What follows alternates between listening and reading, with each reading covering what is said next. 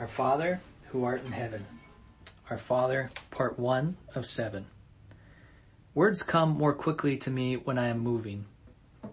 It's one of the reasons I prefer walking and talking. The same is true for prayer. I find it easier to pray when I incorporate my body, closing my eyes, clasping my hands, making the sign of the cross, using a rosary. In the morning, I sit cross-legged. In the evening, I kneel beside my bed. We have bodies for a reason, and how we use them matters, especially when what we are doing matters. It is difficult to know how to do good in the world. This summer, I was jogging near Holy Rosary, the beautiful landmark church in Tacoma. I was praying and asking to be used for the highest good. I saw this woman next to the sidewalk, sitting in a pile of trash, with her shoeless feet sticking out. This idea bubbled up inside me: stop and pray for her. I immediately pushed that thought away and kept going. But then a second thought popped up, which was something like, didn't you just say you were available to be used? Not like this, I protested. I took a few more steps, then stopped and turned around. I walked toward the woman. She looked up at me and asked, "Pray for me?" I nodded with my mouth agape and squatted next to her. I began to pray the Our Father, and as I did, she joined in.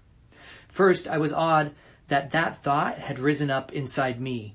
Second, that she asked me to follow through on it. Third, by the universality of the prayer, which she was able to recall from some place inside her. The prayer comes from Christ's longest and well-known teaching, the Sermon on the Mount.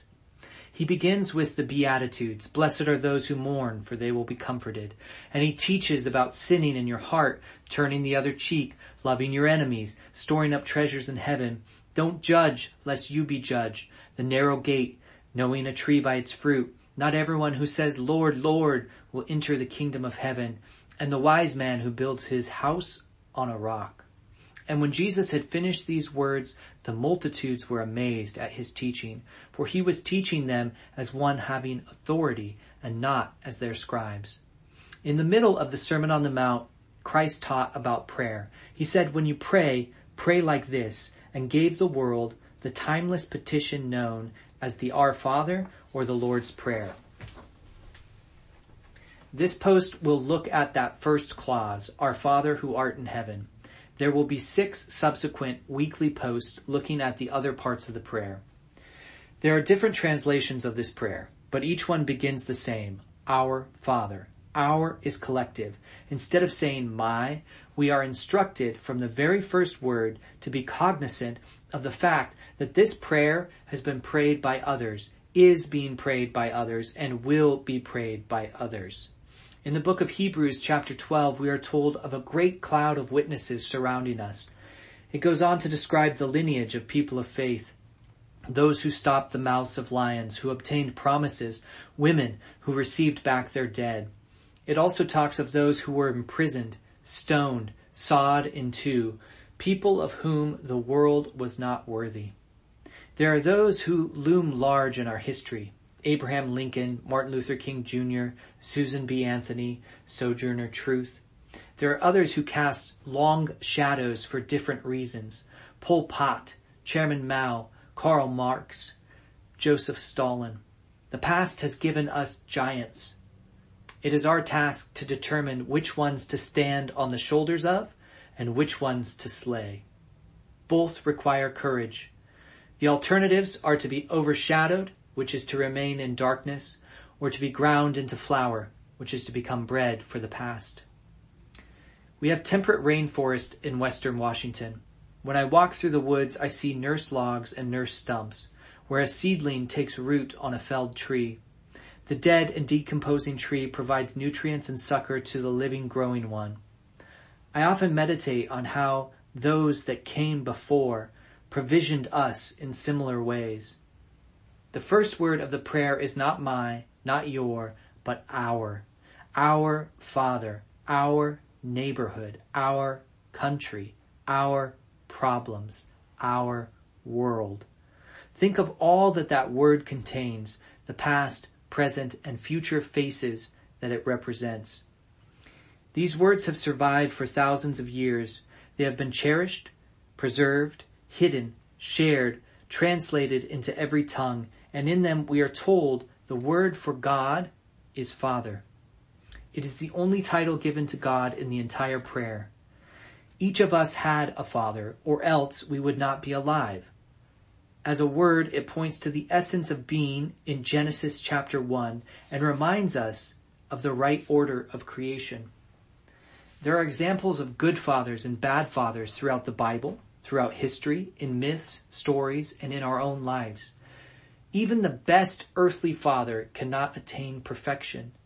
Each one of our fathers was flawed. That is why the qualifier, who art in heaven, follows right after it. The Father of this prayer is the Father of fathers. He is the fulfillment of what it means to be a father, the spirit of fatherhood. Earth is a reflection of eternity. It is the shadows on the wall of Plato's cave. The dim echoes of now will be clearly heard later. The ache of saying goodbye, of not being able to love completely, of the shameful ways we fail ourselves and each other. This is all missed before the dawn. Think of how you can walk along and not even notice what's around you until you see a puddle, and in its reflection you see the trees, the clouds, an airplane flying by overhead. The reflection is not reality, but it made you aware of it.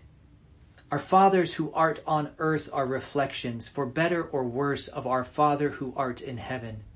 Your Father is your Creator. If your relationship to your Creator is a good one, then it can lead to fullness. If your relationship to your Creator is broken, then it will lead to emptiness. It is no small or simple thing to set right that relationship when it goes wrong, but in this prayer I hear a call to do that. How different this prayer would be if we were instructed to pray to our King, or our Lord, or our Judge. A father can be all of those things, but he is a father first. The final thing that strikes me is that a father is an interdependent relationship. It is something you cannot be on your own. You cannot be a father without children, without a family. It appears to me that our Father in heaven calls us to participate in his completeness. What he is for Jesus, he wants to be for us as well. Christ, in saying our Father, is calling us to be little Christ, to learn a trade and build things. Literally, I think just to walk places, listen to people and speak truth into their lives. When we are called upon, to heal to the capacity we are able, to willingly endure scorn and suffer unjustly, to be heavenly children. A few weeks ago, I was out for a walk. I felt prompted to go down a street I had never gone down before. Coming around a corner overlooking the freeway, I saw the same woman I had seen this summer. She immediately recognized me, jumped up, and gave me a big hug. Then she began crying into my chest. I held her in the gray fall morning. Then I asked her if she wanted to pray. Once again, we joined our voices with those who have called out for 2,000 years. And we said, Our Father, who art in heaven, hallowed be thy name. Thy kingdom come, thy will be done, on earth as it is in heaven. Give us this day our daily bread, and forgive us our trespasses, as we forgive those who trespass against us. And lead us not into temptation, but deliver us from evil.